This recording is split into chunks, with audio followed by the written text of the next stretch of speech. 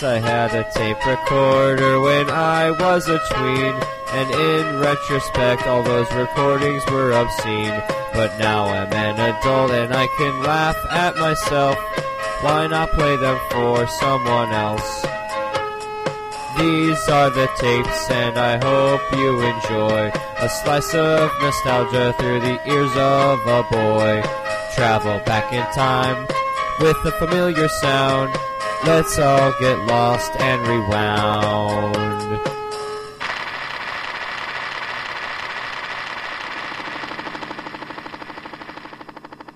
Episode 1, Boring Yet Cool. This week, introductions and interview with actor, writer, director Josh Telson. Welcome to the inaugural episode of Lost and Rewound. I am Alon. And I am Jimmy, a.k.a. The Hoff. And together we are on... and off. Also joining us is our announcer, social media maven, and psychological voice of reason, Melvi. Hello. For those unfamiliar with what we're about to unleash onto you, here is a rundown. I used to carry a handheld tape recorder around with me during my middle school years of the mid-90s. These recordings have gone almost entirely unheard until now. Jimmy, along with Mel, will be listening with fresh ears and provide commentary as we dive into the rough and raw sounds of old media, specifically that of the cassette tape variety. Ultimately, we hope to achieve absolute humility as we come to grips with the sounds of our youth and attempt to connect the dots between then and now. Without further ado, let's begin. Hello again, it's the Dancer Zone. Move! I gotta get my line. I want to be a famous basketball player. Now we're interviewing Noah. I want to be the best of the best football player in the world. I'm not finished yet. I'm not finished. Goodbye.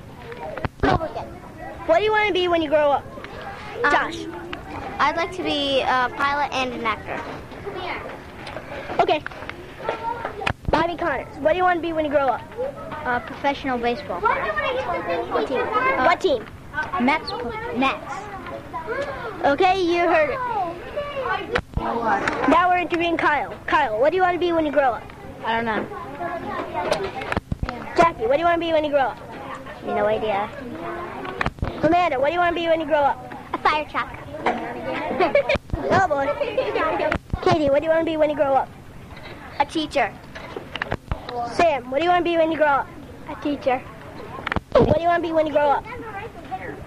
He has no idea. Kelly, what do you want to be when you grow up?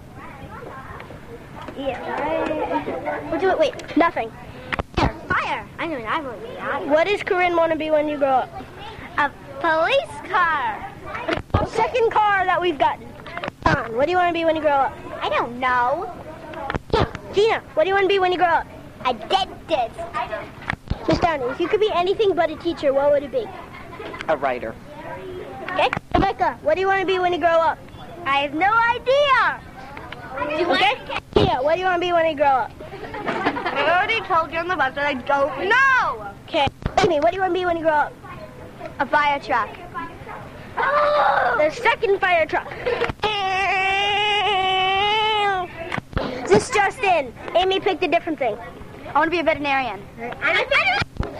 Corinne just picked another thing. A veterinarian.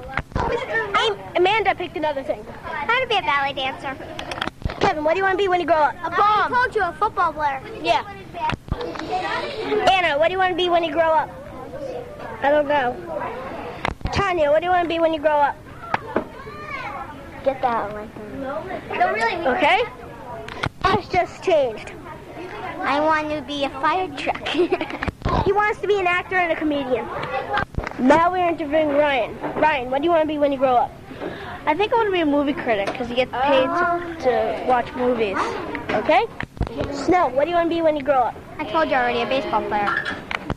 Okay, now for Jeremy. Jeremy, what do you want to be when you grow up? Now for Jeremy. Jeremy, what do you want to be when you grow up? And I'm interviewing Jesse. What do you want to be when you grow up? I don't know yet. What do you want to be when you grow up? This is Scott. Lawyer. Jeremy, what do you want to be when you grow up? Monkeys. Jeremy, what do you want to be when you grow up? Jeremy knows what he wants to be now. I want to be a guitar. Cody, what do you want to be when you grow up? Brooks. Ian, what do you want to be when you grow up? An actor. Adam, what do you want to be when you grow up? Baseball player. Adam wants to be on the Yankees. KG, what do you want to be when you grow up? I want to be an athlete. Tony Torn wants to be a biochemist. This countryman, if you could be anything except a gym teacher, what would it be?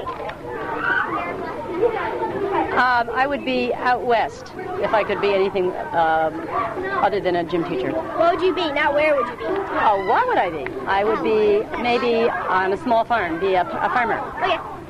Well, Mr. Rose, if you could be anything besides whatever you are, what would it be? I don't know. It's hard to decide in a hurry. Okay, I don't think so. Okay. What do you want to be when you grow up, Matthew?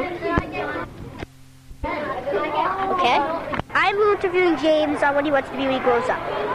When you say, I was going to interview James on what he wants, James Cummins, on what he wants to be when he grows up. What do you want to be, James? Either a scientist or a doctor. There you have it. Matt, what do you want to be when you grow up? A scientist. Mrs. Cuthbert, if you could be anything but a teacher, what would it be?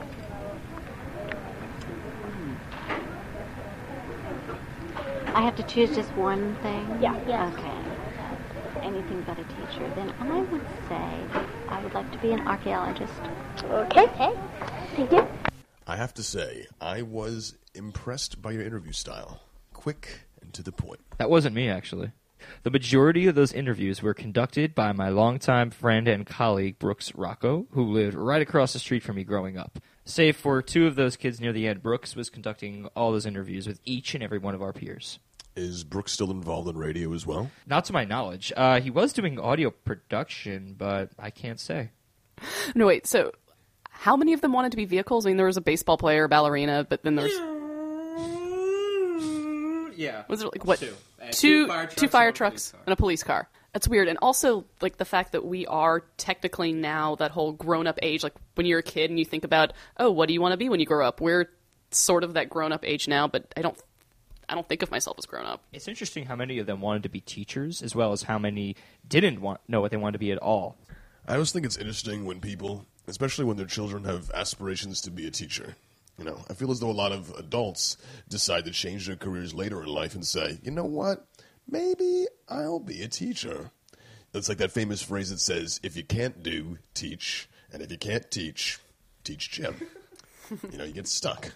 You know, also notable, when you're a kid, there's that relationship you have with the teacher where you feel a little bit different than them, or there's that schism where you think you take a step into that situation. You know, maybe you don't like them or have the best relationship, but as time goes on, you say to yourself, you know, I learned a lot from that, you know, dynamic, and I want to pass down what I've learned maybe to the next generation. It's far out. A lot of those boys wanted to be athletes. A lot of those girls wanted to be teachers or doctors. So it's taking care of someone or being responsible for the well-being and education of others versus what the boys wanted to do and keep doing what they were doing, which was playing for their favorite baseball, football, or basketball team.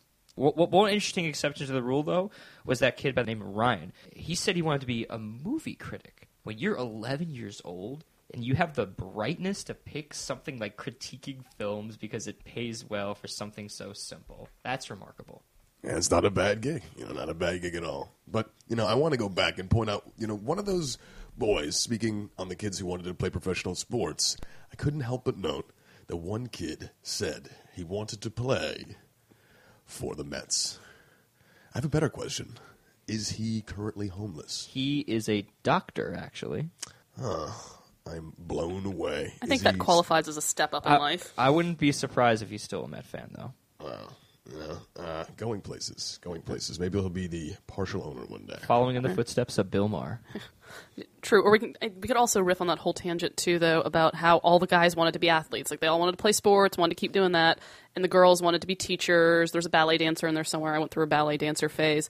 So it really is, like, it's a caretaker nurturing thing, which my women's studies degree is showing. I mean, it's fascinating how we raise our children, and we from a very young age, we give girls easy bake ovens and all of that stuff.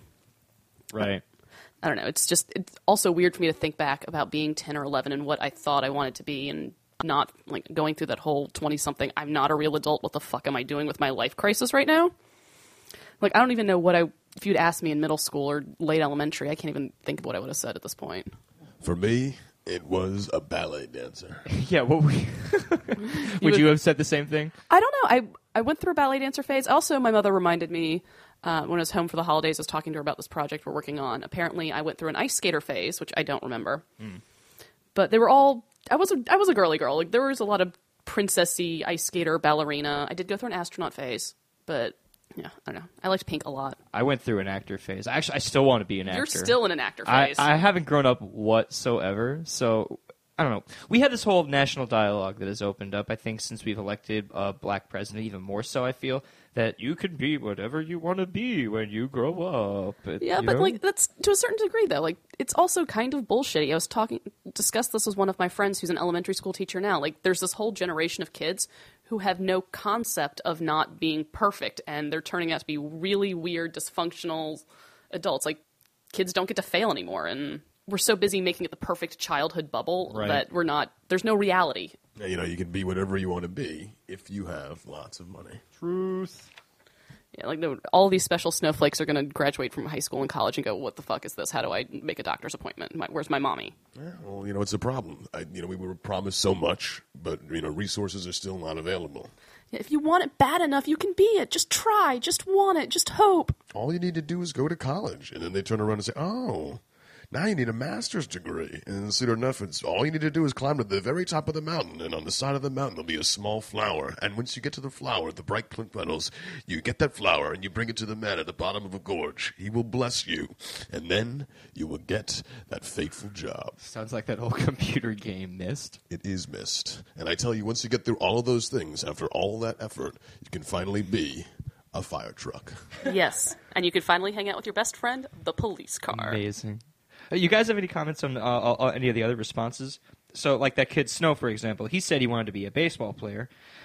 I have not heard from him in so many years, but I've been told by numerous sources that he became a professional snowboarder. By all intents and purposes, that is an athlete position. So his childhood aspirations manifested themselves somehow? Pretend athlete. Pretend athlete? Jimmy, come on. I mean, like, Shaun White's, like, there's professional snowboarders. Like, they have the X Games. I think, like, Shaun White's won gold medals or something. He's an accomplished human. For snowboarding. Yeah, okay, I give you snowboarding is a fake sport, but people have succeeded at it. Yeah, I don't know. There's just something about it. For me, the legitimacy... The legitimacy? Is that what you're trying to say? That word? I don't know. I can't speak the English. I don't know half of words. Just the whole legitimacy of the sport. It's just, what's with the training? I guess the thing I perceive about snowboarding is the more nonchalant, the cooler you are. So it's more of a lifestyle than it is a sport. I mean, it's kind of surfing with snow, right? And it's not that different. I mean, I feel like it is, because when I think about alternative forms of sport, I think back to Point Break. There's this point in your life when you watch that film, and it changes the viewer's perception of surfing as a whole. There's a whole idea of chasing the wave, and then you get to the end of the film, and they find that perfect wave. It's that same thing with snowboarding, except you get the freshest powder and the most dangerous jump. That perfect midair flip. I don't know. It seems strange. It doesn't seem like the real traditional sport, but, I can't judge the kid. I'm not an athlete. I can't pretend to be one. I can run fast. That's good, I suppose. It's okay. I guarantee you I am worse at sports and all athletic things. Like, I am just the most non-athletic person ever. Comedically bad at sports. I was so delusional when I was a kid. One thing I missed out on was how badly I was at basketball. I insisted that I was okay, but really, in fact, that was not the case at all. Never the case, in fact. I had a basketball hoop in front of my house. I practiced on occasion. Didn't do me any good. Who was your childhood basketball hero? I don't know. I don't think I had one. I just remember being an avid hater of the Bulls and the Pacers and the Heat because they were always beating my team that I subscribed to, the Knicks. And all the players in the Knicks were awesome. Patrick Ewing, John Starks, Greg Anthony. I gravitated towards the home team. Yeah, I loved Grant Hill. I was always in love with that story that he watched Michael Jordan play and then he trained himself, off of just the videotape. And eventually he got that good. He balled up. So I thought to myself, I can watch a lot of television when I was a kid. It means if I keep watching this and I keep watching that, I can begin to train myself. And now I can do anything. You know, I'm going to watch Cliffhanger, and I'm going to be like Stallone, and then I'm on the side of a cliff. Dude, you can learn anything from TV. Like, I'm really good at Jeopardy, mostly because I watched too much History Channel in college. Exactly. Like, I watched Bruce Lee movies, and now all I want to do is fly to China and start challenging people. Well, wait a second, Mel. They didn't have the History Channel in the 90s, did they? What did they have before? They had A&E, I guess. I think the Discovery Channel, when there was actually science on it and, like, discovering shit. Yeah, my dad used to watch it all the time. The Discovery Channel was always on in my household. And in those days, I think that's really where you went. That was the outlet for all sorts of science and geeky information. And if I had watched it more, I would have ended up more like Cody, James, and Matt in regards to those interviews we heard. They were more scientifically inclined. Are they still scientifically inclined now? I think Cody might be, but I don't know for sure. I don't know. I can definitely say in retrospect that had I been better at math, I probably would have gone more science, nerdy physics. Like, the whole aerospace science, astronomy thing is fascinating, but I can't do the math. I mean, I can't get it wrong. So I guess that's one of my, if I could have, what would I do differently? But, yeah, like, I don't know. Maybe I would have actually paid attention in algebra class. When you guys were in middle school, did you have different teachers for science and social studies? Yeah. I guess that's the way it is across the map. It's like that Virginia as well. Yeah, and somewhere around 6th or 7th grade, depending on where they split elementary and middle school, they would make you start changing teachers. Yeah, you know, when you're growing up, depending on where you're at and what situations you're in, you know, your ambition, as far as what you want to be, changes, you know. I always thought to myself, when a kid says he wants to be an astronaut, that's like a really unrealistic goal. I mean, it's cool. It's a good idea. Why is it unrealistic? Because I want to say that one out of every million people actually becomes an astronaut. I actually looked into this recently because NASA's hiring, the internet got a hold of that and thought it was hilarious. But it really does, if you actually read the job postings and look into it, it takes a ridiculous number of qualifications to be an astronaut. Like, you have to be a PhD and an engineer and and have to be in good physical condition and pass all the psychological testing. I mean, the threshold is so high. Like, that's why only 4 people get to go to space a year. I mean, it's like a super soldier. Yeah, they're just not going to send any one person into space. It just doesn't happen. Or if it does, they'll tell you, you're set for the mission. It's going to be 2035, Apollo 47. And the rocket, at that point, will hopefully send you into space within 13 minutes. And you're like, oh, yeah. It's like college. I mean, they put you on a wait list and you hope somebody dies before you get too old to go. I mean, yeah, you know, I always wanted to be a cartoonist. I thought I could draw pictures for, like, the Daily News and stuff like that. That'd be fun. But I realized even as a little kid that, you know, I didn't know what a significant, cartoon was. I got to change this idea. I got to be more constructive. I figured that out at a young age. But there's an idea, like, when do you actually let go of those dreams? At what point do you think to yourself, maybe I was being foolish? You know, have I been thinking about it the same way for a long time, you know? I mean, no kid ever grows up thinking, hey, I want to wear a suit and crunch numbers and sit in a cubicle and hate my boss. Let's be an accountant. Yeah. I mean, yeah, or a teller, I don't know, or a pharmacist. When you're a kid, you don't think about the mundane, everyday, boring jobs. And wouldn't it be great? One day I could scrub toilets. Oh, boy, I want to have that janitor's job. I really want to drive the subway. I want to make the guy who makes the typeface on the front of restaurants. Actually, you think about it, that's kind of cool, no? Yeah, that'd be cool to read. Well, they're not grasping the graphic design aspect, obviously, but you know what I mean. Yeah, when you're young, you're not necessarily thinking about the fact that somebody has to design the logo that goes on the awning on the building, or that there's a person who prints it, or a person who installs it. You don't think about that kind of stuff. You're like, I want to be a basketball player, or I like animals, so I'll be a vet, or a teacher, or something, like a pretty princess. The small stuff is not in the front of your mind.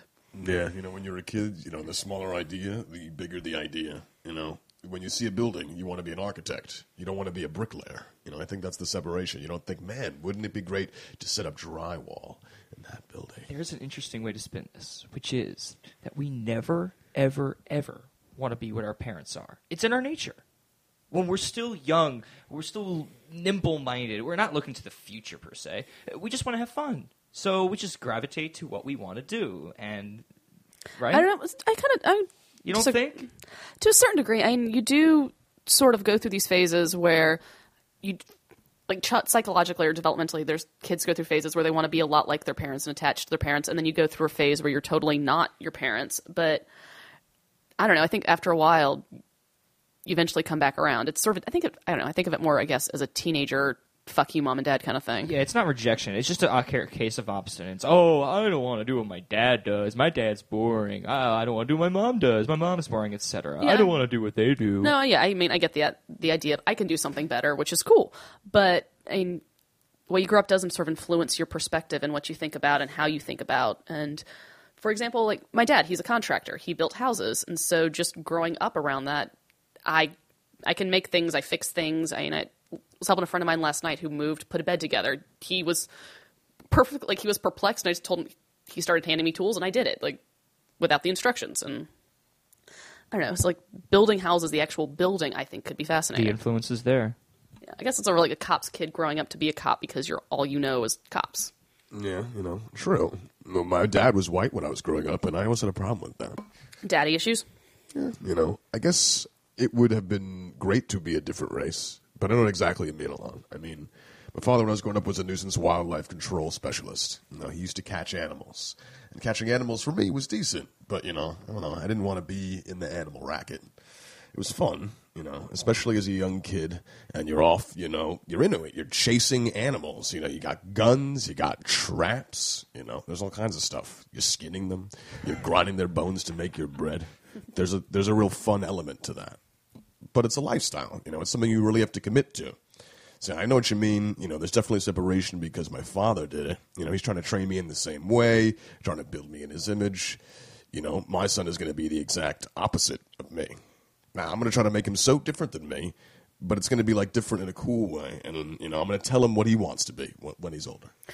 I do think there's definitely a particular father-son dynamic thing that goes on. I mean, when you want to grow up and being like your dad or not being like your dad and pushing against that sort of paternal thing. Yeah. Like I see with me, with my dad and my brother. It's usually always the oldest son. Yeah, I don't know. Not necessarily even the oldest kid, because I don't get it. My mom and I are not like that at all. But my dad and my brother, he's like, it's a thing. It's not gender specific. No, and it definitely. I don't know. I understand. It's a parental pressure dynamic. I was always into acting, and my parents always supported me because my plan was consistent. And for whatever my kid sister was doing at the time, she got into, she was treated equally. We had a very artistic household, so our creativity was nurtured. We kept doing our thing non-stop. And if we had any other interests that developed independently or otherwise, those choices were accepted all the same. Maybe that's a rare situation. I don't know. I try not to compare my upbringing to others, but it seemed to me like a number of my peers growing up had parents who were, if not immersed in arts and crafts-based positions, which my parents were, other parents were working at what I couldn't really wrap my head around. Modest day-to-day 9-to-5 gigs and the like. IBM had a big stronghold during the 90s upstate. But did the kids want to follow in the footsteps is what's most important. At the time, they didn't appear to be interested in it. So not until they got to college, at least, did that seem to unravel. And that's where everything does come full circle, no? Be it as early as the first semester or deep within the middle of the collegiate studies, and a little light bulb just goes off inside the brain. Yeah, I think it's interesting, especially when you have children where the parents really have an idea about what they want them to do from a very young age, and whether the children decided to actually go along with that. And I think if they could get away from their parents, if they couldn't stop that push, or really how could they react to it? When I was a kid, it was the same thing. My parents said I could do whatever I wanted. It's cool, we'll support you. That sort of thing. I decided to be a bum and ride the rails, but, that was the idea at all. You decided to be a certain person or, act in a certain way, would it help you more? I have a lot of friends who got into, arranged marriages, friends who got pushed to do certain colleges or go to a certain job, and, that's still held up. Friends of mine who were doctors and lawyers and this and that, where, they all came to this one point, I don't know that I really, want to do this. But as time rolled on, it changed, and it said, now I really like it. Maybe I am happy that my parents pushed me into it. They clean their act up. They make a honest living for themselves. Yeah, I wish my parents had pushed me to do a lot more in the same way. When I have children, I'm going to push them to that point where they may have to be, not happy with what they're doing at the time. But in retrospect, they'll be like, man, I'm so glad that Dad was jamming my hands on that piano, because if he didn't slam my hands on that piano, and I would never have learned to be, a classical pianist. See, that's actually a really interesting perspective on that, and it's funny that you use the piano example because my dad wished he had learned how to play piano, so he made my brother take piano lessons starting when he was like 5. And I don't know, my brother and I are also 5.5 years apart, so it's we've got a little bit of a different perspective. Our parents were very different, or we got very different parenting because the gap is so wide. So I mean, like with me being the firstborn, they didn't really know what they were doing. They sort of let me float from extracurricular to extracurricular. Tried every sport for one season before we finally figured out sports and I just don't get along. But then my brother, he got a little bit more athletic talent than I did. And so when he got into Little League, my dad really pushed him. So he played until he was 15 and he finally quit in high school so he could do the musical. Which tells you something about my family. And he was better at acting. But he also, my parents also pushed him more for grades. I took some AP classes, but didn't take the AP test for half of them because I was lazy. So I didn't actually get the scores. But my brother took more honors and AP classes. He took all of his exams and he actually got further ahead. So, I do think there's a fine line between pushing your kids and having sort of that parental focus to stay, or sort of parental influence to help you stay focused on what you're doing. Right. Doing something because it's good for you and you need, take the harder math class, challenge yourself, you're smart enough, you should do it, is different than, living vicariously through your kids. And I think that there's, a very, very fine line about that. I don't know, did my brother and I, which one of us turned out to be more successful? Jury's still out. He's still in school. But we definitely had 2 completely different experiences with the same set of parents. We have some clips that so segue perfectly into this whole sibling discussion. Let's take a quick break first. And then when we come back, we'll take a listen, okay? Lost and Rewound.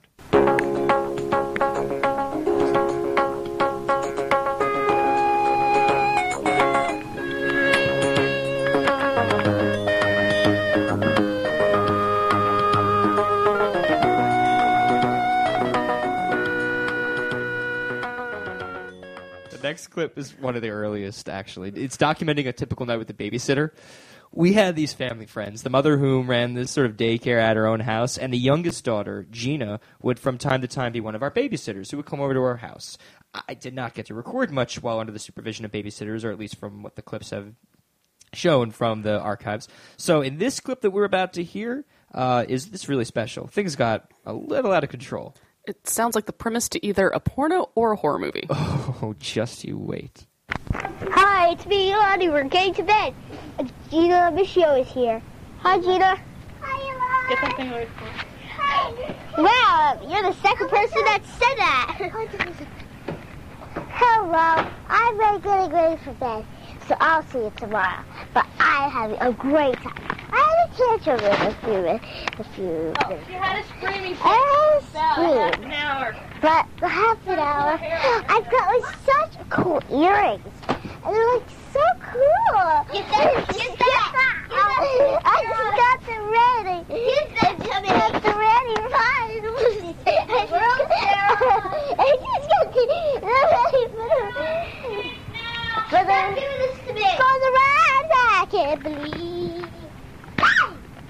Thank you, Sarah. You're really stupid.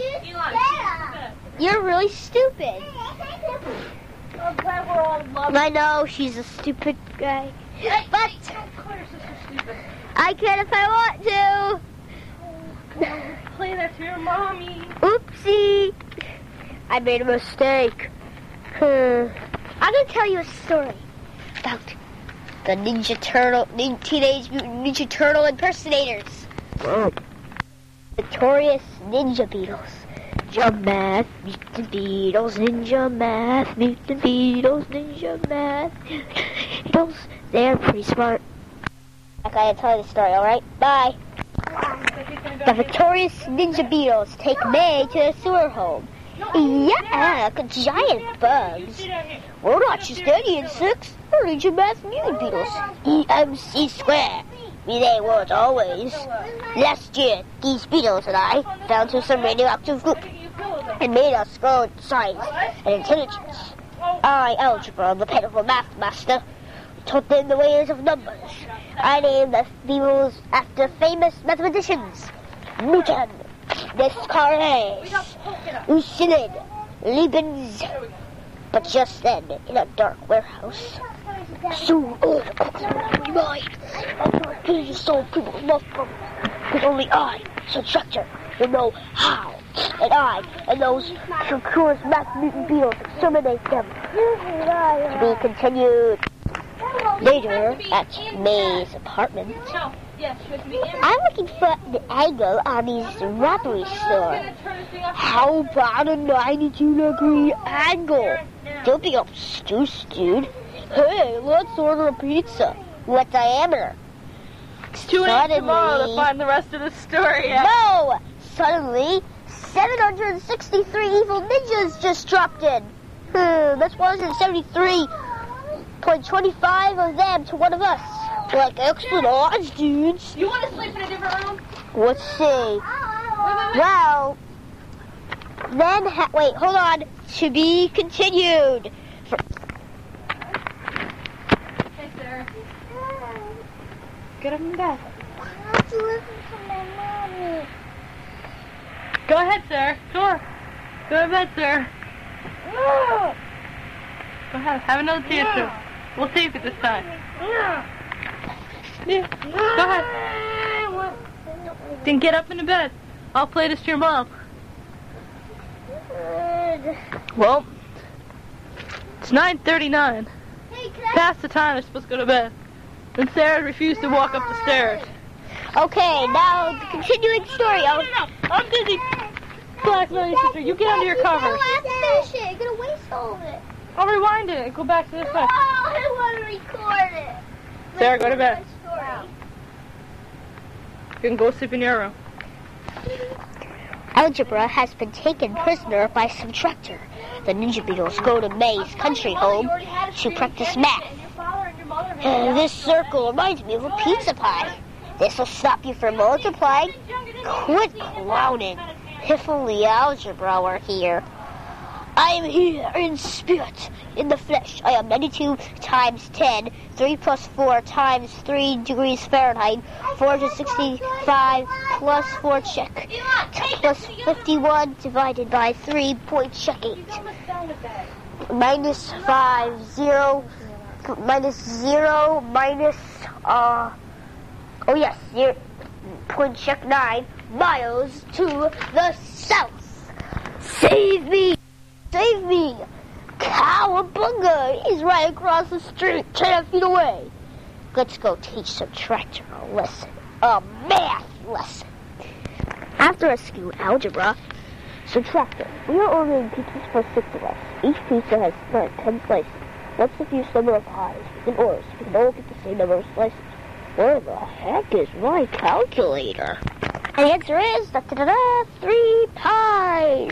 Like, as somebody who nannied and babysat my entire way through college, I would have killed you as a child. Like, kids like you were the reason I went home and did drugs. Fair enough. I don't even know what to say. That was fantastic. It gets better, as the gays say. Retrospectively listening to it, it's awesome, but if I was your babysitter trying to put you to bed, I would have wanted to break the goddamn tape recorder. Like, I can hear the frustration in her voice. No, I really want to get down to the nitty-gritty about all these characters you created. Oh, I didn't create them. That's the greatest admission I could make. I have no fucking idea where these characters came from. I do know it was not from Mad or Cracked magazine, I can tell you that much, but it was not from my own head. I was very creative, but I was not that creative. You didn't make up the math Beatles, man? I did not. But I cannot remember actually where I got it from whatsoever. I don't know. It must have been like a promotional mini comic inside a cereal box or something. Ninja Turtles do math.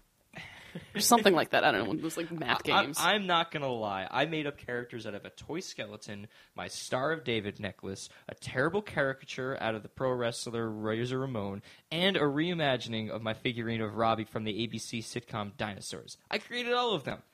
But I did not make up the Ninja Math Mutant Beetles. It's pretty unreal, even if you didn't create them.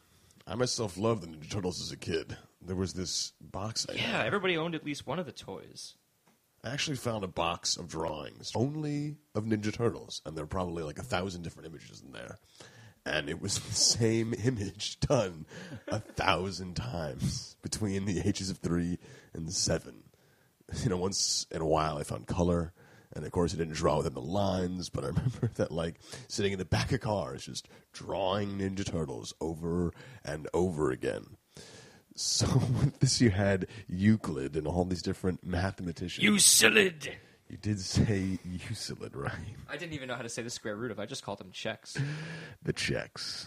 You look at all these symbols and you thought they were corner said, so I'm just going to like talk about them and the X in the lines. Yes, the thing is that Ninja Turtles were named after famous artists, but I don't remember any of them actually being creative. You know, they did a lot of like ninja stuff. They did a lot of pizza stuff. They did a lot of extreme stuff. But with this, you know, I like that there was always a lot of math. Like, there was a lot of learning going on, and algebra teaching them the ways of equations. Like, how do you put equations into your ninja abilities? How do you become, use math to become a better crime fighter? I don't know. Like, I have to confess, I didn't even realize the Ninja Turtles were named after artists until I was like 12 or 13. I completely missed that one as a kid. We didn't have Wikipedia back then, Mel. We had to consult hardcover encyclopedias, and in our random searches, we stumbled upon a name like Donatello and said, "Hey, there's a Donatello? Who's Donatello?" Yeah, no, and like I also missed the movies too, and my memories of the Ninja Turtles, like I started watching the cartoon, the animated series, probably about halfway through the series. But I totally missed the premise where it was like turtles and toxic waste, Master Splinter, like being named after painters. It's just like, oh, cool. So there's these characters named Leonardo, Donatello, Michelangelo, and Raphael. They're turtles who eat pizza. And that's like what they're named. Oh, but wait, there's a painter named Michelangelo too? Well, that's weird. Like I didn't put it together at all. Such a verbose story. And all that while, in the background, my babysitter is yelling at my sister to go to bed, in so much as even taking it from me to threaten her to go to bed and tell it, give the recorder to my parents. 9:30 p.m. though. Did you guys have early bedtimes like that when you had babysitters? No, I do vividly remember having a bedtime of 9:30 and being very angry about it. I remember being like 9:30 or so when I was still like young enough to have a babysitter. Yeah, sometime around 10 o'clock. Yeah, babysitter on the weekend. Sometimes you can stay up later. I want to say I was 9 years older on that time. And they extended it a little bit. I remember I had, like, the opportunity to stay up until midnight when I was maybe in middle school. Oh, for New Year's Eve, yeah? No, they let me stay up for New Year's Eve and stuff like that, It was weird almost, like a sitcom. My parents gave me that one opportunity, and I was like, I can stay up as long as I want. And they're like, oh, yeah? And I'm like, yeah! And they're like, sure, stay up long as you want. And me and my friends got together, and we got all kinds of things we knew would, like, help us stay up. Candy, Coca-Cola. We didn't drink coffee. We were too young. And we were just, like, inhaling this stuff. And there's, like, 7 of us. You ever see an episode of Pete and Pete where they're all trying to, keep the record for staying up for, like, weeks or whatever? Oh, God, no. Who could ever forget that episode? Right? Great episode. Nightcrawler, I still remember. We were trying to do, one whole night. And I still remember throughout the night, it was the same thing. Like, kids were slowly nodding off. And every time one kid would slowly nod off, we'd do something terrible to them. And then basically all we needed to do was make it to noon of the next day. So we stay up the entire night and, the entire morning. And it's 11:45. And it's just me and my best friend. And we are losing it. I mean, we can barely keep our eyes open. And he looks over at me and he's like, Jimmy, we're going to do it. Just believe. Believe. And then as noon struck, I remember I winked at him, and he winked at me, and we immediately fell asleep at the exact same moment. And, it was a great time, but I definitely never stayed up that late ever again, and I never wanted to. Yeah, and I remember always doing that, like when you have sleepovers, not necessarily a specific goal, but having your friends over and just trying to stay up as late as you can, and your parents being like, would just sort of let it happen, like, ignore it for that one time. Like all your sleeping bags out in the living room, hanging out. Like, how late can we stay up? And I was always the kid that fell asleep first. Like, I had no shame. I was up at like 11:30 without fail. But I do remember when I went to camp, because I went to nerd camp, and I'm a dork like that. I took classes instead of doing archery and lived in a dorm and all of that. But the last night as camp, our regular curfew was 9 o'clock. We were supposed to be in our dorms by 9, like lights out at 10. But the last night, they let us stay up all night. And so, like, we had to stay in the dorm because it was a liability issue, but you could do whatever you want. And I remember being, like, 12, 13 years old. And I'm like, yeah, let's stay up. Let's drink a bunch of Red Bull, because, like, Red Bull was suddenly a thing. And then at about 9 a.m. the next morning, all of our parents would show up to pick us up. And they'd just be passed out and twitchy and sleep-deprived. And, like, that moment where you're so over caffeinated and exhausted, but you're just physically incapable of falling asleep.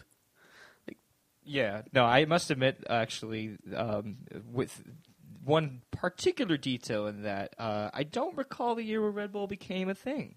Yeah, I think this was like this was around like 2002-ish. So Red Bull was still new. Like, it was the only energy drink. Yeah.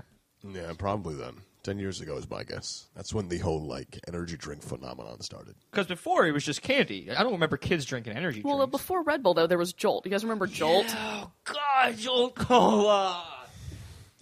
Oh, the terrible times with Jolt. Like, around that same age, a little bit younger, like going on like the overnight school field trip or whatever, and you'd be on the bus all night and everyone wanted to stay up because you could. It was a school trip, so you'd drink a bunch of Jolt, and it was just awful. I want to roll back. And I'm wondering, Mel, like, when you said before that you went to nerd camp, I went to nerdy camp myself when I was a kid, but it was a Boy Scout camp. No, I mean, like, I actually took the SATs when I was in 6th grade and got a 1070. What the yeah, like, hell? you have to score over 1,000 to get into the program. I read The Republic when I was 12. Not bad. So what I'm wondering is, did you have, like, pocket protectors, like tape around the glasses? Were you working with Okay, readers? so the program, if we're going to get into it, the program actually had a lot of different campuses and like classes you could specialize in depending on where you went and what you wanted to study. I wasn't a hard science kid, so I didn't hang out with like sciencey people. I did the humanities. I read the entire Republic when I was 12.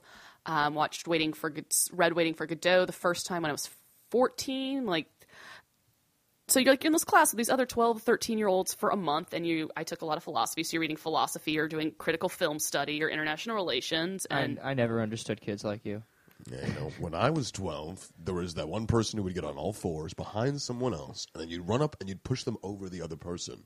You know, the really classic way to trip somebody. You know, that was my game. No, I read The Republic and then had to do a class project where you created your own idealized government.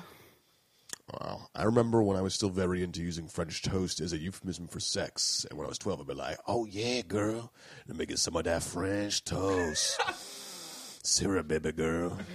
Oh, God. I was actually quite pedestrian. I just went to a day camp myself when I was in middle school. It was one of those YMCA camps. Well-rounded, not far from home, about a half-hour bus ride from town. You had the archery, the canoeing, the occasional sleepovers, of course. Yeah, when I was 9 or 10, I definitely went to Girl Scout camp for a couple of years, and we did archery and canoeing. I flipped a canoe one time. That was fun. So, like, I did do the outdoors camp stuff, but as I got older and nerdier, I just said screw it and decided to study philosophy and dystopian literature and political systems and then play ultimate frisbee with a bunch of other awkward 14-year-olds. It's so good we can talk about camp so freely. I never talk about these days. But sadly, in regards to Lost and Rewound, there are, in fact, no traces of recordings of mine from camp, and that could be because I was not able to get away with bringing my recorder with me. Yeah, that's a good point, actually. You know, thinking back at that clip, at one point, your babysitter was like, you can't record. And your response was, I gotta record. I don't know about you guys, but there was definitely a time in my youth when I was really, really difficult. You know, there were situations, sometimes having to do with bed, going to sleep. Other times I was leaving, a friend's house. My parents would come to pick me up, and I would lose it. And I would just lose my mind, and I would really be off the wall. And I was really young. And basically I had this, this big problem. I'd get myself overtired, and I would get myself fever sometimes, having like problems going to sleep out of nowhere. So when I used to get a fever, sometimes I'd actually begin to hallucinate, and I'd come out of my room and I'd start hallucinating. Keep in mind that I'm 7 years old, and I'd come out of my bedroom and I'd start to go off and freak out. I had this hallucination one time where I couldn't get to bed, and it was really late, and I came out of the room and I was convinced that I had 6 fingers, and I was just losing my shit, and I couldn't handle it. And, I was convinced something really terrible had happened to me. I just remember I was yelling at my parents, not knowing what to do, being like, put me to bed. Do something about my 6 fingers. Please help me. Oddly enough, reminds me of the first time. The first time you trip really hard when you take shrooms, and I laid there on the floor of my living room, under the futon, with my dog, and I thought the floor was going to fall off and off the edge of a cliff. So I laid there with the dog and tried to explain to her that if we moved, we were going to fall off this cliff. We were going to fall backwards and die. So I just laid there for 2 hours with like the top third of my body under the futon, just chilling. Speaking of being scared in bed, Alon, did you have any trouble going to sleep as a kid due to something like monsters in the closet, monsters under the bed, monsters in your underpants? Wow, I didn't know that existed. Oh, no, I had a very vivid imagination, but no, never was really afraid when I went to sleep. I was pretty secure as long as I had a nightlight on, which probably already is indicative that I was not secure. No, I didn't have problems sleeping otherwise. Didn't hallucinate at all. I just had some really fucked up dreams. And I didn't, so much that I didn't even remember some of them, but they really affected me. And there was this one, the one where I woke up in midair before landing on my bed. So I guess it was a sleep, like stand up. I suppose what followed was a sleep jump or a fall, whatever the case was. And in that millisecond before landing, I woke up and startled myself, really, really confused as to what happened. Like, really? Did I just fall in this dream? That was probably the most memorable, strange thing to ever happen to me in regards to sleep. And I must have been about 6 or 7 when that happened.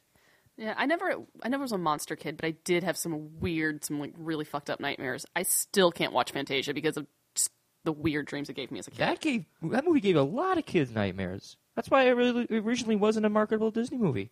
The pink elephants. I mean, come on. It was creepy. I was creeped out by it then, and I even remember seeing it as an adult and asking myself, "What is this movie? Why did we show it to children?" For me, I was the opposite. You know, I had monsters in the closet. I had monsters under the bed. I had a specific monster. There was this film I'd seen as a kid. It was called Monster Mom. And I guess I kind of had a fear of my own mother as a kid. All my friends actually were afraid of her. And they always said she was the scariest of all the moms. You know, the thing, they talk to me about it. And imagine somehow that, like, my mom gives them, like, night tremors because she's that scary of a person. But anyway, there's this young kid whose father is a widower, and his mother has died, and his father's trying to remarry. So he marries this woman, and the woman is a monster. And I guess one day the kid sees that she's a monster when she's, like, you know, putting on her makeup. And he's trying to tell his dad. And I'm telling you, she's green and scaly, and the body is moist and weird. Their ears were gigantic, and you know, I was little, and it freaked me out. And so, like, that was the monster that was under my bed. And it was to the point where, you know, when you're on the bed and there's some sort of safety while you're underneath the covers, especially, you know, if your head is underneath too, you know, you're totally cool in that instance. I thought to myself, though, if I get too close to under the bed, I'll be killed. So what I used to do is I would come back to my room and I would just start to go running towards my bed. And I'd be about 6 feet away, maybe even further, 10 feet away. And I'd have this gigantic running start and I would dive onto the bed so I wouldn't have to put my feet at the edge of the bed. And this one time I remember plowing into the wall. I nearly knocked myself out. And I'm laying in my bed in a daze and I'm thinking, what am I doing to myself? These monsters are controlling my life. Like, I need to do something about this. Probably one of the reasons I didn't get the jitters so much as a kid was because I tended to steer clear away from all those movies as much as possible. Gremlins, Critters, all that. There was this one where puppets came to life. Maybe The Puppet Master, I think it was called. I don't remember. Was it actually a horror movie or just like some creepy children's movie gone wrong? No, it was a horror movie. Yo, I even got a little scared every time I was in the supermarket book aisle and walked by the cover of Stephen King's It, or when I went to the video store and I would catch a glimpse of scary box covers in the horror movie section. I remember this is a terrible admission. I remember I rented Look Who's Talking Too. I saw all the Look Who's Talking at one point, but that was a terrible movie, of course. But do you remember the first scene? Is the important part. Nobody? It scarred me for life. I'm not going to even say anything about it. It was terrible. Unbelievable. I even used to get scared just going to McDonald's every time I caught a glimpse of Ronald McDonald's Clown Grill. I'm not even afraid of clowns, but that clown. Clowns are one of those weird fears where I can understand where people are like freaked out and just creeped out by them. Like, I don't personally have a clown thing, but clowns are weird. I can see where that one comes from. It's not as strange to me. Yeah, I think we've reached that awkward moment in the podcast where we need to take a quick break. But anything to stop talking about clowns, you know. Yeah. More hilarity coming up. This is Lost and Rewound. Well, here it is. The end of the road. I'm going home. And finally, school's out for the weekend. Yep, I'm going home. I'm going to visit my kitties, do just a little work, watch television, the usual. It's so peaceful coming home. Yeah. Man, it's a great place to live. Especially because your best friend is across the street. Hey, there's the old wood pile. Oh man, it's gonna make a big fire in the winter. Sheesh. Home. Home, sweet home. As I know of a little hour ago, Mom is not here. And now it's very obvious. I wonder who is home. But maybe no one is home. I can take it you are very bored at this. But it's cool. I can't take it. I want to live here forever. Forever.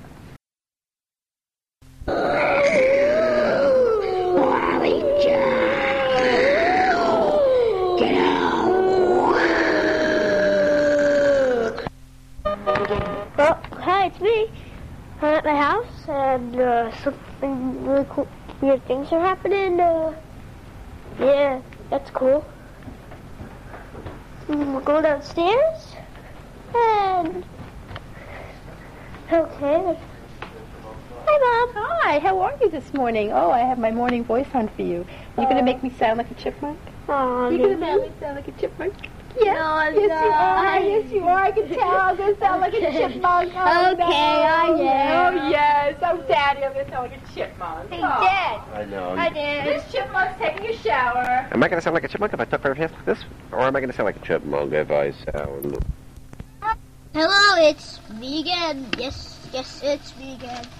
Oh, man, I can't believe today I actually had nobody to play with. Nobody to play with. Just nobody. I can't believe it because it's still day and nobody wants to play. Oh, God, I'm so bored.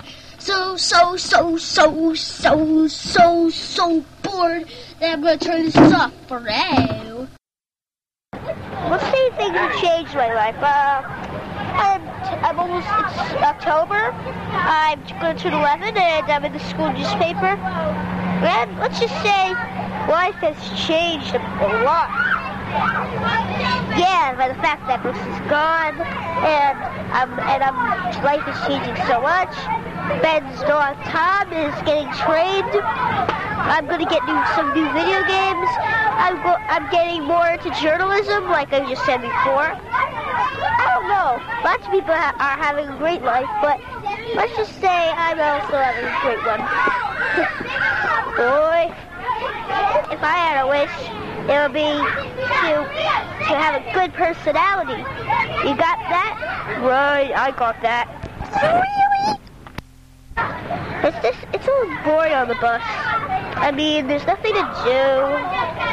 So dull. Weird.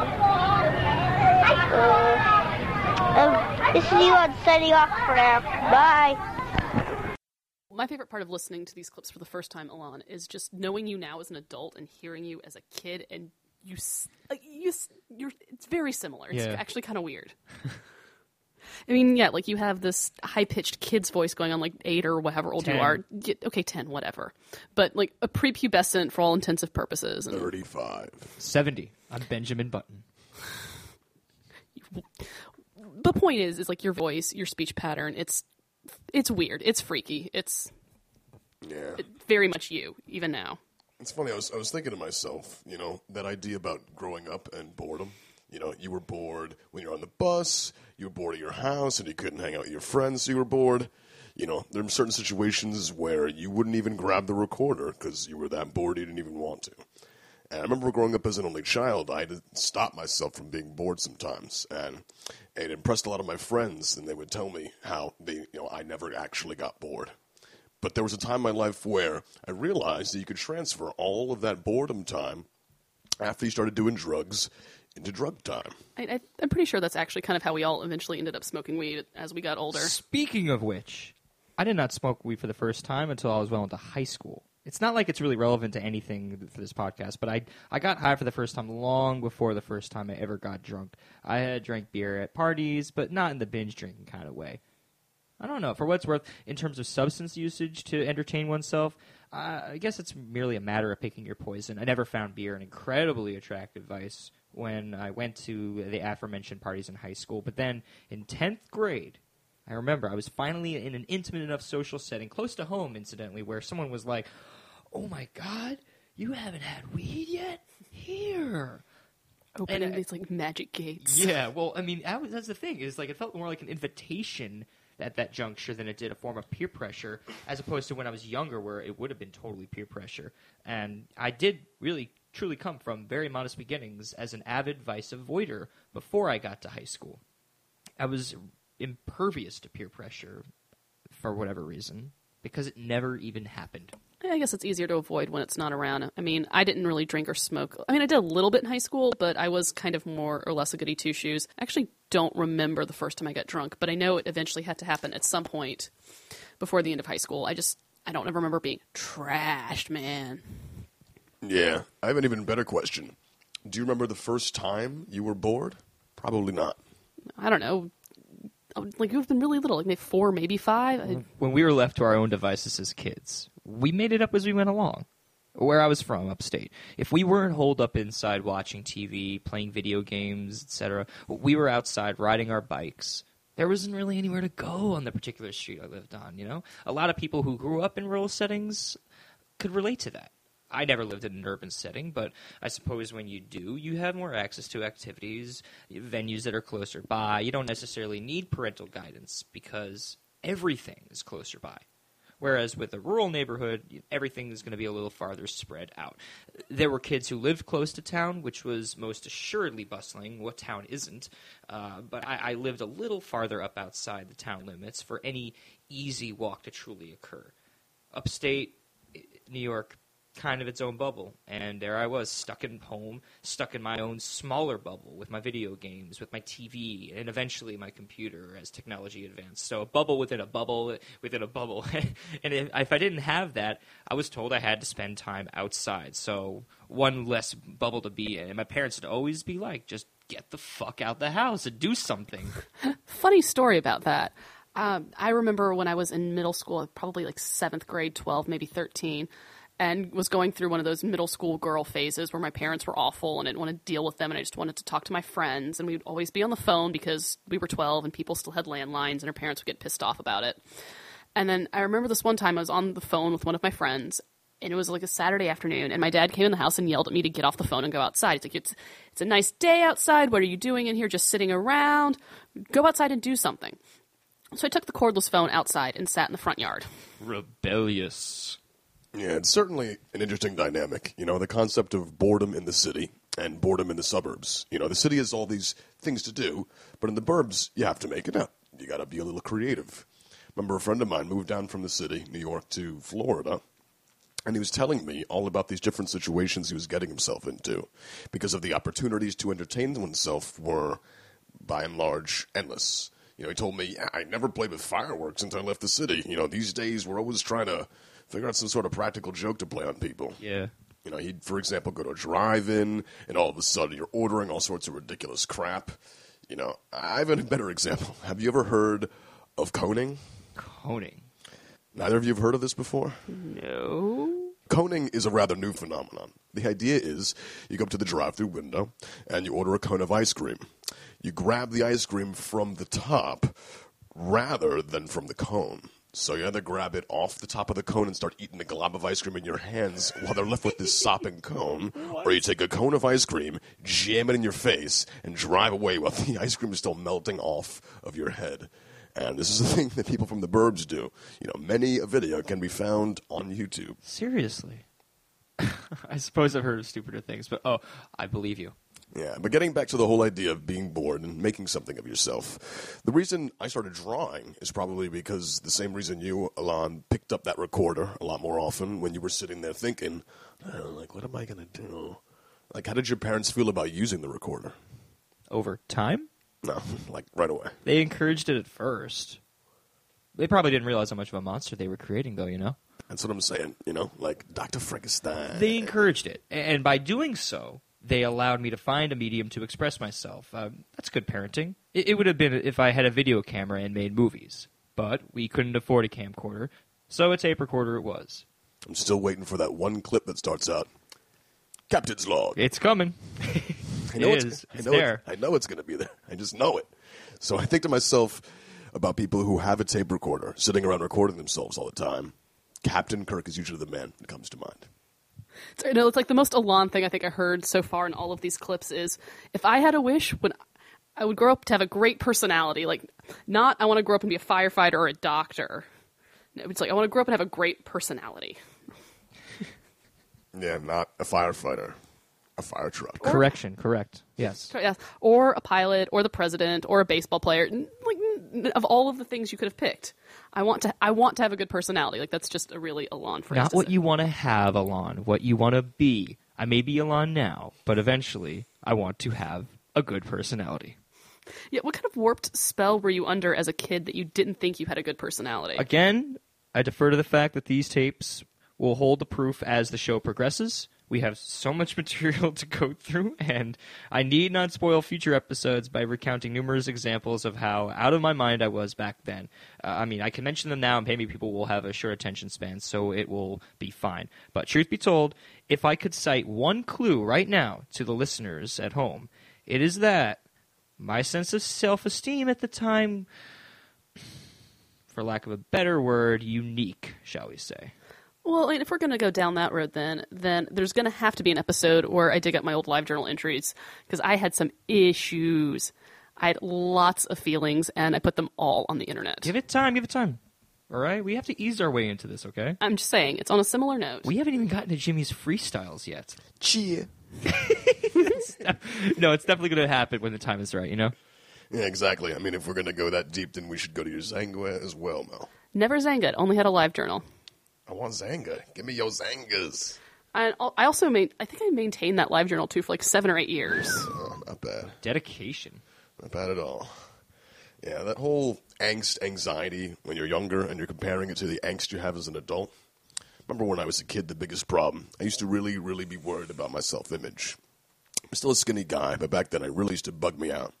On the flip side, I was thin enough that no one would, get me in a chokehold because I'd be able to easily slip out, that old slippery pig fat. I could hide in really tiny spots, hop out of lockers, scare people, even hang from the ceiling like Spider-Man. So there are benefits and problems as well. But everyone has their own personal obstacles to overcome in life. Yeah, see, I was on the opposite end of that exact same spectrum. Like, I had all sorts of body image issues too, but mostly it's because I was so tall from so early on. Like, I'm almost 5'10" now. Like, I'm tall but not gargantuan. But middle school, early high school, it was awful. It made the whole awkward phase longer. I mean, I was that much bigger, not fat, just taller than everyone else. I was like 5'6" in 5th grade. I mean, like, you're a skinny little guy, Jimmy, but like when I was 14, I was 5'8". I was also the skinny little guy, thank you. Somehow I managed to find myself as one of 2 boys in the 5th grade who had his ear pierced. And that ear stayed pierced all throughout middle school and well into high school. But when I decided to get my ear pierced when I was 10, this is definitely on the self-image tip. I had it done over a holiday weekend in Long Island.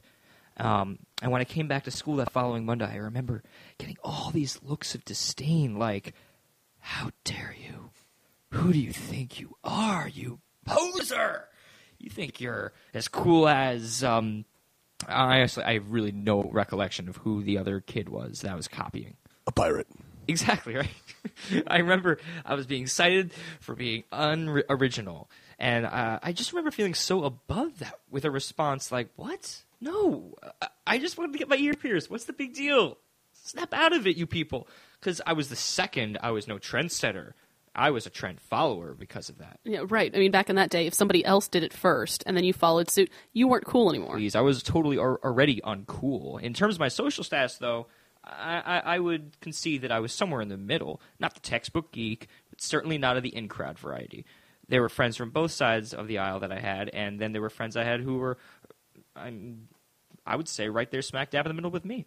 Well-respected, smart, and proficient with video games, and also made Little League. I did not make Little League, and was semi-proficient in video games. So basically, I was in the middle of everything, socially and academically speaking. Well, what I guess then is, whatever happened to first is the worst, second is the best, third is the one with the hairy chest? I ended up becoming the third. This is true. Not only chest, but knuckles and all. I'm like a younger Robin Williams. A Robin Williams in the making, if you will. Oy. This is coming from the guy across the table from me who looks exactly like Chewbacca right now. I've met hairier dudes. I've got nothing than that. That's it. Yeah, I think we missed the moment on that. There's no real rebuttal. Like I said, I've got nothing. There can be no rebuttal. I'm hairy. Deal with it. All right. Well, since Alon can't find the right words for his rebuttal, we're going to go ahead and take a short water break. And when we come back, we will hear from another voice. Our interview with Josh Telson is coming up right here on Lost and Rewound.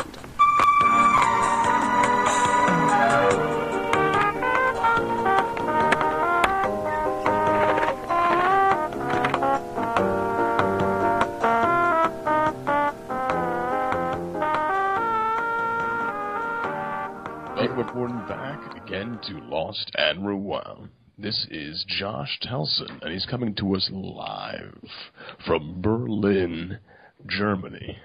So, Josh, have you taken a listen to those clips yet? I listened to the first one, the Josh and I Try Improv.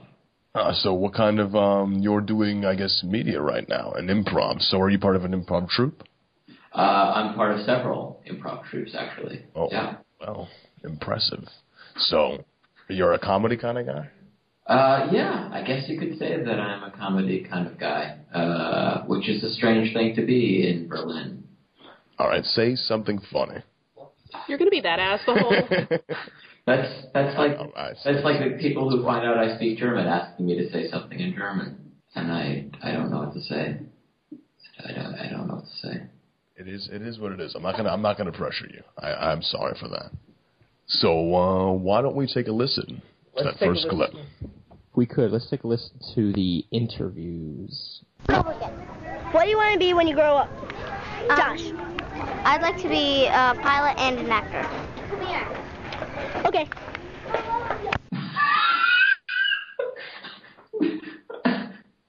I want to be a pilot and an actor. I was ambitious. I've done neither of those things. Great.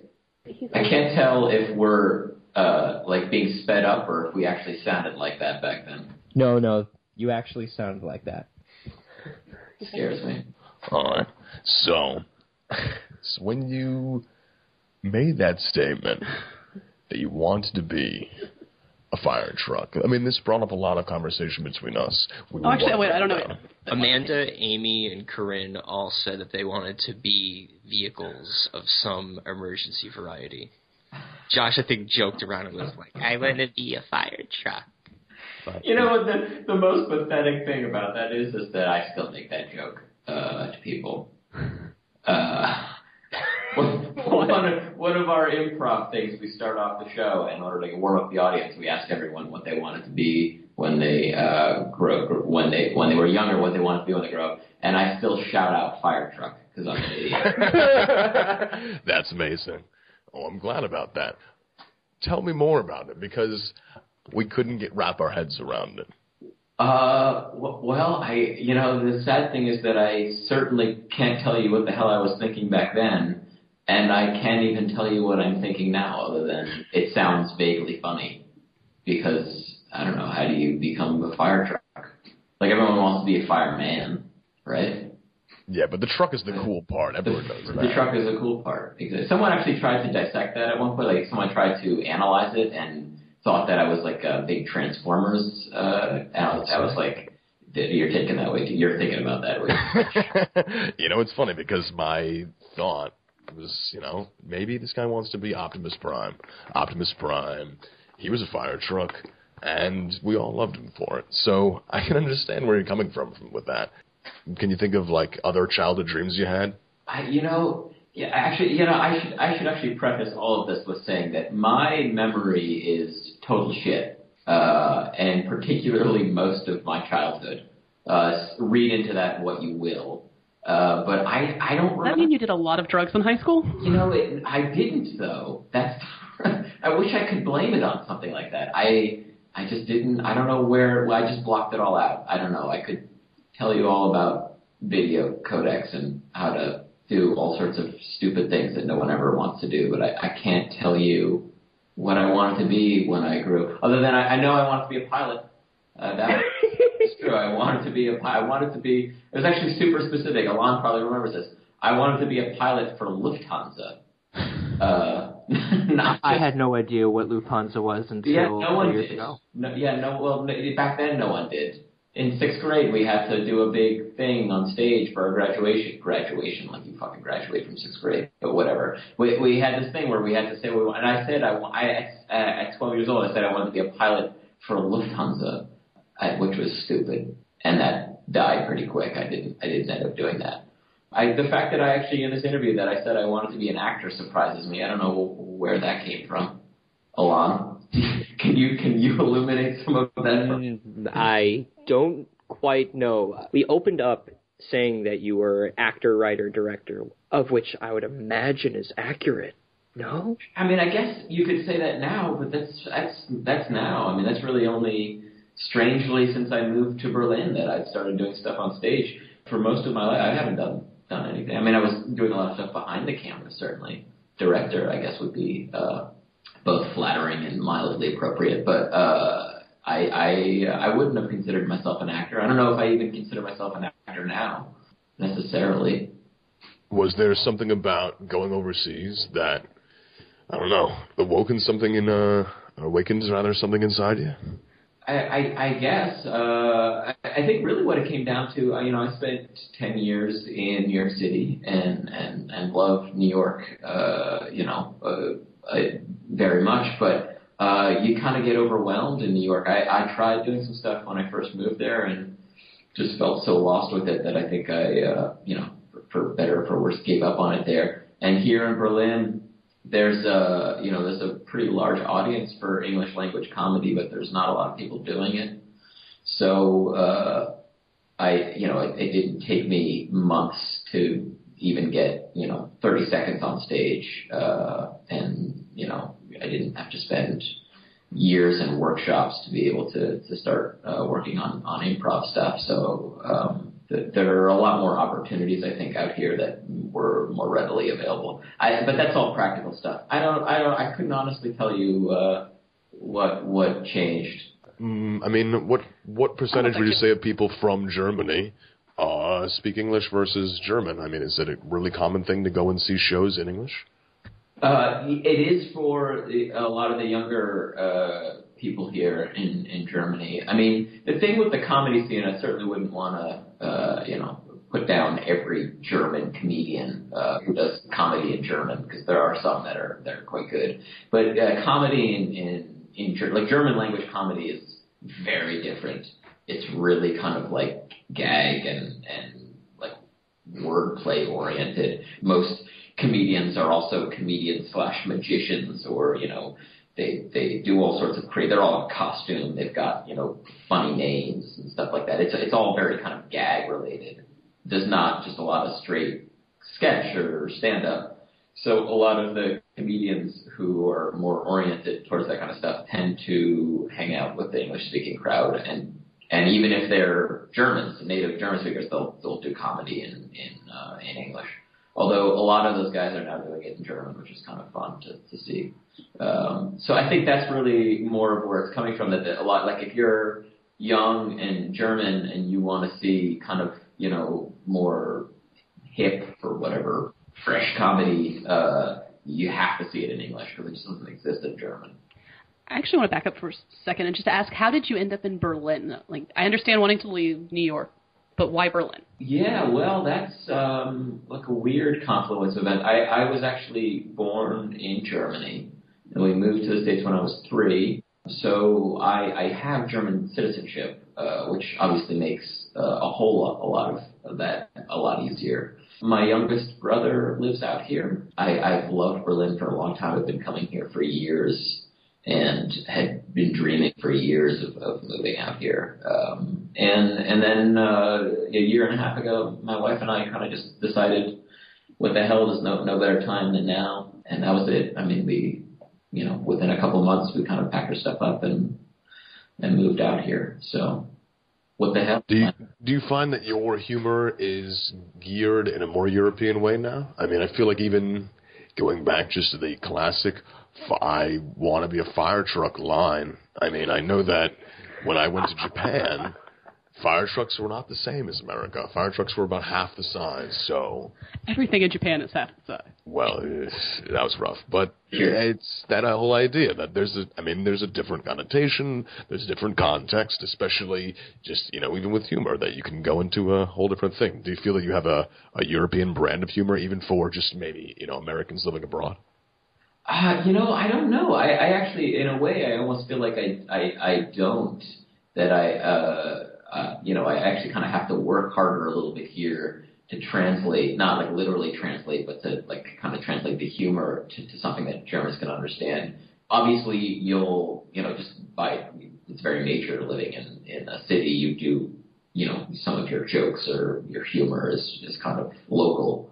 So, I have stuff that I do about Berlin, about Germany, but I don't know necessarily that my sense of humor is European or German. I would actually say it's probably more New York than it is anything else. I don't know, actually. It probably has a lot of influence from my, Brooklyn-born father in there. Are you planning on staying there for a longer time, or is this a temporary thing for right now? Well, I mean, I'm not going to say it's forever, but we're here for the foreseeable future. So, I don't know if that means a couple of years or a lot more than that. But yeah, we kind of have, modest roots down here at this point. So we're having a good time, and I think we'll be here for a bit. I'd like to just take a moment right now. I know that you have heard the clip where we try improv. I just wanted to play them the clip so that they have the context and can ask you anything about the clip itself. Sure. This is Elon Danziger and Josh Telson. Welcome to Fun News, Fun, Home News, Fun Home News. Hi, I'm Josh Telson. With what? Get my script out! Oh, okay. Well, today we're going to report a scene of the crime at 91st Street. Well, a car rammed into the building and set on fire, and the person was rescued, and that's it. Bye. Oh, you make a great summary. Wait a second, that's the wrong script. I was supposed to do the fire of 35th Street. 35th Street? Wasn't that the one with the tragedy with Rodney King? His brother was killed in that fire. Man, there's so much things happening these days. Hopefully, now that I look to it, I feel like the world is falling apart very. Oh, I can't help it. I got burst into tears. Oh shoot! I forgot. I'm on the air. We might as well take a commercial break. See ya. Bye. Well, if you're looking for the perfect lawn tools, you can come right down to Lawn Gardens Inc. We have the perfect tools. Okay. Bye. Bye. Shut the camera off. Hey, that's just my assistant. Well, we're going to talk about hardware, and we're going to go back to Hardware Store Incorporated from the 90s, also known as Hardware Mania. That's what that place is called, and we have millions of hardware. Yeah. Beavis, what are you doing here? Yeah. If you don't get the hell out of here, then... Oh, no! You're running right in my house! Beavis and Butthead, the movie! Now playing in the theater near you! Well, I forgot one thing. I'm going to be doing the music things now, so just stay tuned after these commercials again. Hot Hut, 2, 3, 4. Hut, hut, hut, 2, 3, 4. McDonald's! Let's get to McDonald's right away! Yeah! All right, McDonald's! Come on, let's you get at McDonald's today! What you want is what you not get at McDonald's today. Was that like a newscast? Was that what the vibe you guys were going for? I guess so, right? Must have been doing. I feel like we did a lot of that, didn't we? We did. Yeah. I edited it. Yeah, it's. I did. What was that? I don't know what.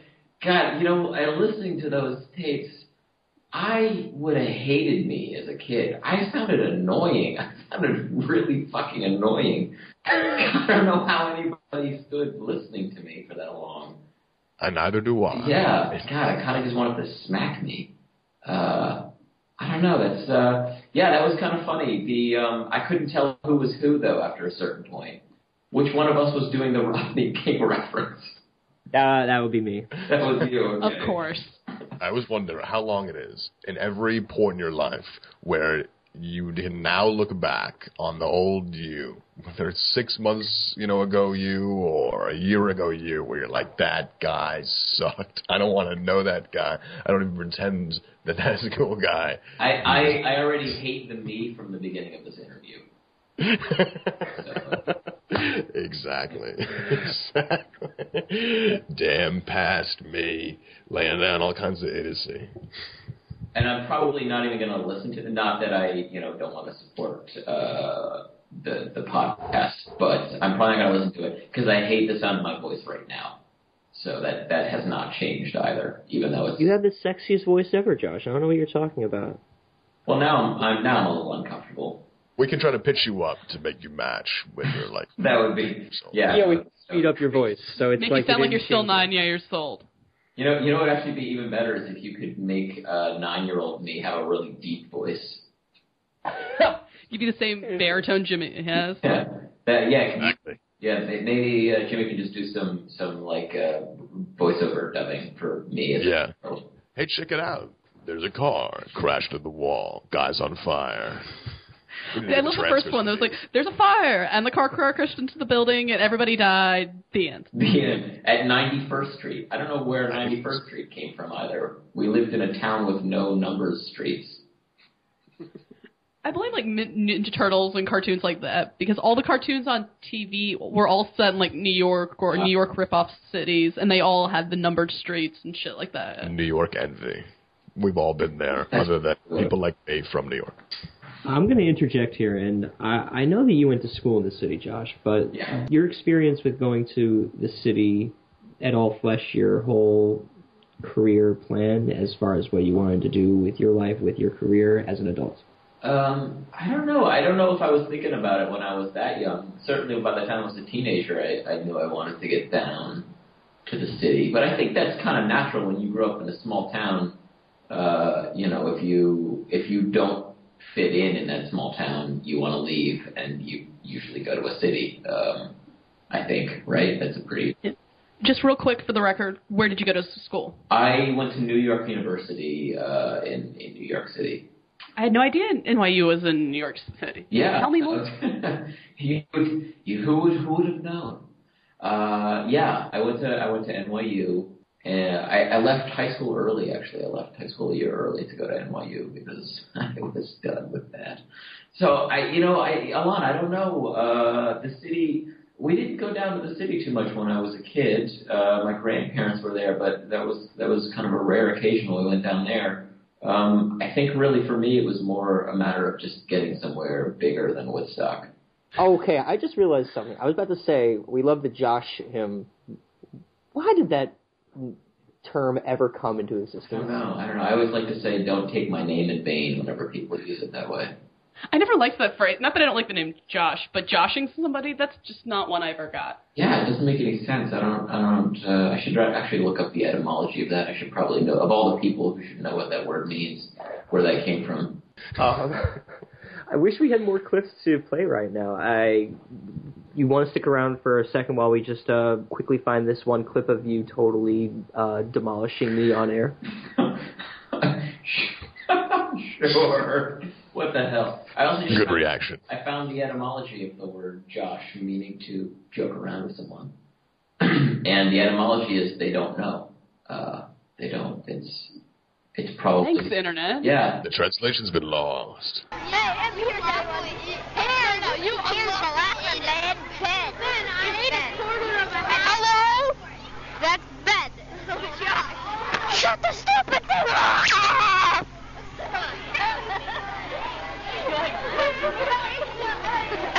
Alright.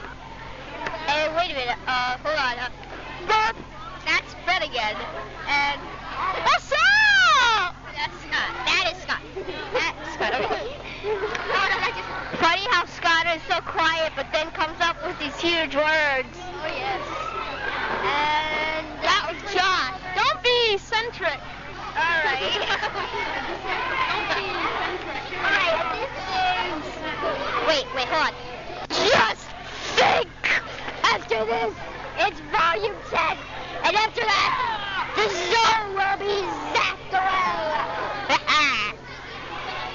What do you think about the Dance Zone moving after this volume? I mean, after this volume. Elon, you're never going to get anywhere with this. I'm sorry, but that's what my horoscope says. Did I say that's what my horoscope says? I think you said horoscope. Horoscope? Was I making something up or mispronouncing horoscope? My guess is that you were trying to say horoscope. Yeah, that's what I think. So in addition to saying something that didn't make any sense, I was also saying it incorrectly.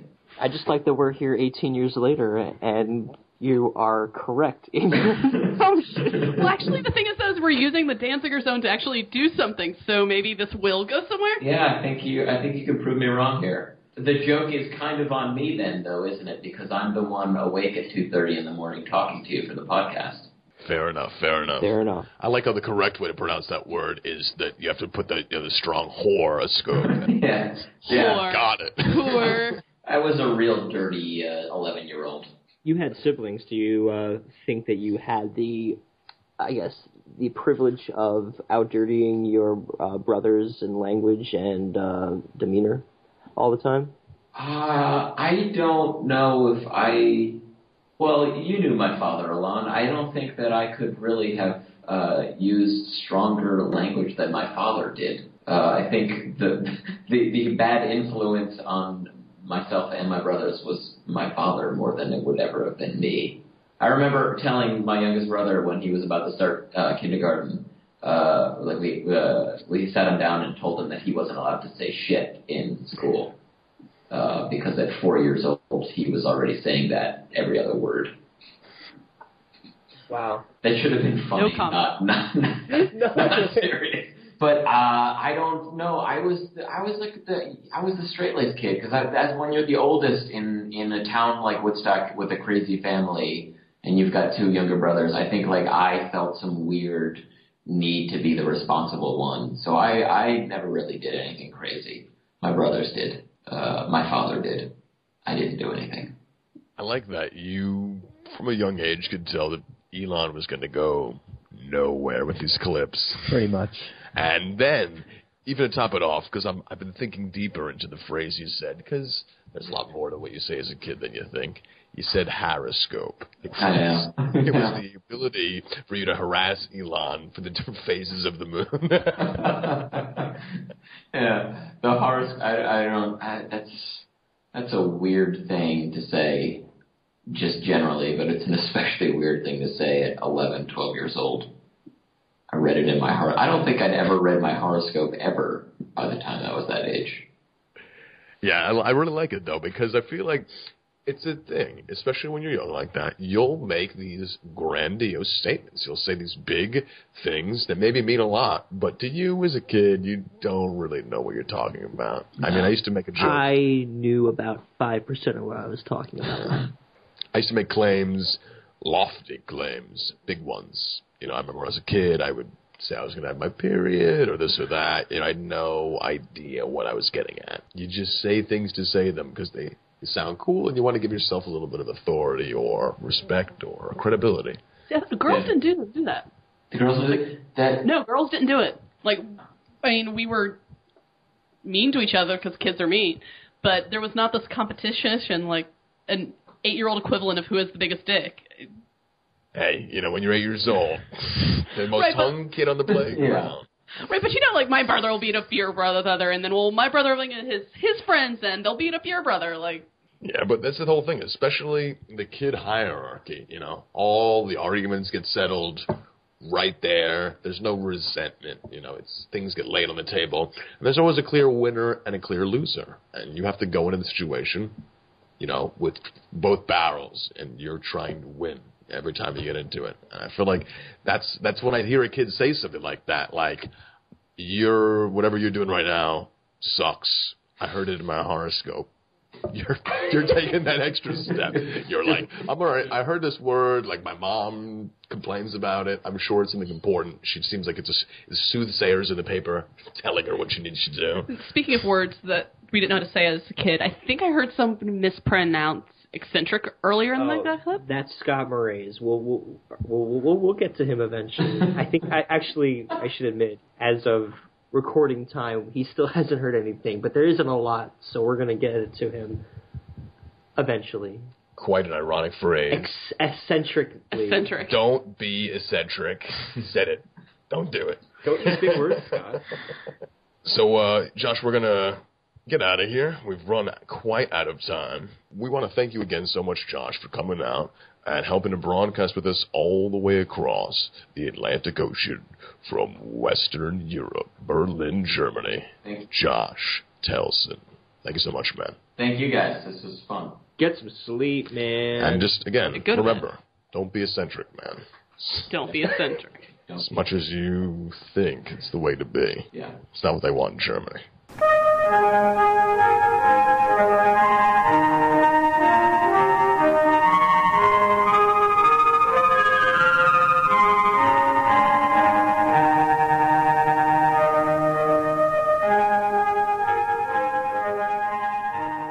And that's the show. Our thanks again to Josh Telson for joining in on the fun.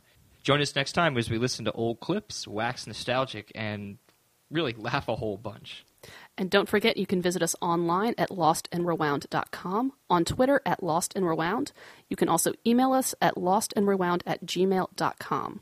Lost and Rewound is produced by Doug Johnson, hosted by Alon Danziger, Jimmy Hoffman, and Melissa Lloyd. Again, thanks to all our listeners out there, and have a good time out in TV land.